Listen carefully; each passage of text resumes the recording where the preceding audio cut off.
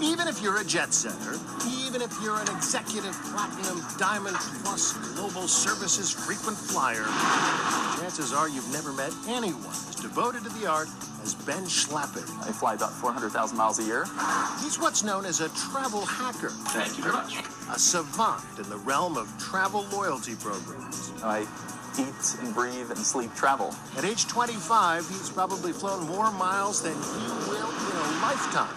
I've flown about 4 million miles over my life. 4 million miles, enough to go to the moon and back 8 times, or around the world 160 times. Where have you been in the past week to 10 days? In the past 10 days, I've been, I don't even know. I think You don't know? I don't. I really don't. Oh, come on. And I couldn't tell you where I'm going starting Monday because I don't know. I wake up in the morning, I look at my calendar, then I figure out what's happening. The industry may call people like him travel hackers, but he doesn't like the term because hacking implies something nefarious.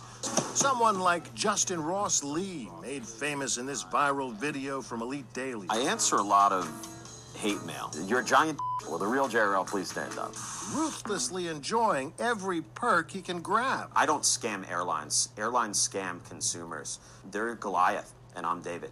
Ben Schlappig doesn't break any rules. My goal is to stay within the rules of the airlines, the credit card programs, the hotels. I want to maximize my value, but I don't want to break any rules. What he does do is exploit all the fine print. For instance, you've heard of the American Association of Retired Persons? Have you heard about AARP Term Life? You're a member of AARP? I am a member of AARP, which is completely legitimate. There are no age requirements to join. You save $400 on British Airways business class tickets. He's lived out of this carry-on suitcase since last April. Do you ever miss the comforts of home? I do. There's something nice about having a fridge and something to come home to, but at the same time... That's not stocked with tiny little bottles? Exactly. On those rare occasions when he does make it home to visit his parents, he's still dreaming of far-off adventures. This is Benjamin's flight simulator. He loves playing with that when he has free time. He can afford to do this because he's mastered the fine print of travel and credit card loyalty programs. So, deal them out. What do we got here? Well, what do you want? We have just about everything. Every card issuer, my every God. airline, every hotel, so every credit cards. Every single one of them. Remember George Clooney in that movie Up in the Air? Oh, Maplewood card. How dare you bring that into this palace? Ben Schlappig is George Clooney 2.0. So which credit card do you use for everyday spend? I use an American Express card. Well, which American Express? So if you want to maximize your points, you want either, for American Express, you want either the Everyday Preferred, so this gives you triple points on supermarkets. American Express will let you have 4 credit cards and and here, as many of the charge cards as you want. So now 7 American Express cards. So that's his 1, 2, 3, 4 credit cards that they cap you at. And But then, why so many? And then the business, and then Because the there's- charge ones. There's benefits for each of these. So this card, it gets you triple points on airfare. I spend a lot on airfare, so that's a good card for me. The American Express Platinum gets you into the Centurion lounges. Just having some cards saves him money on flights and hotel rooms. Other cards he uses to double or triple his points. 1 mile at a time. That's his blog and his philosophy. This is more than just a hobby for you, right? This is a job? at For this me, it's a point? job, it's an obsession. I guess you could say it's my life. So you take it to a whole nother level. I guess it's very different. So for me, getting there is half the fun, often more than half the fun. It depends on the airline. I go to the Middle East a fair amount, flying Emirates there in first class. You get a shower on a plane. Have you ever showered on a plane? Never. I'm a little bit jaded nowadays, but I giggle every time I shower on a plane. Today, Ben is meeting up with 2 apprentice hobbyists, people he has inspired. Carrie and Stefan, both full-time working professionals who've used Ben's advice to travel the world on the cheap. Probably flown about 2 million miles of my life. This weekend, the trip we're taking to Charleston, it probably would have been about $2,000 to $2,500 for airfare and hotels that we're saving, that I'm using miles and some taxes and fees that are probably costing me $100, maybe $200. Let's see, I probably spent about, let's say $16,000, $20,000 on luxury vacations over the last 7 years. So it's not cheap. I mean, I'm still putting out $20,000, maybe a little bit more, but I was getting probably about $150,000 worth of value.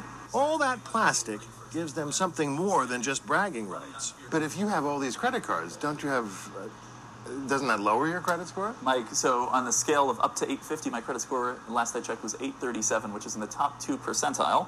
and I have over 40 credit cards open. Airlines are constantly changing the rules, making it more difficult for people to earn miles for free trips. Our guy has about 40 different credit cards and a credit score, he says, of 837. How is that possible?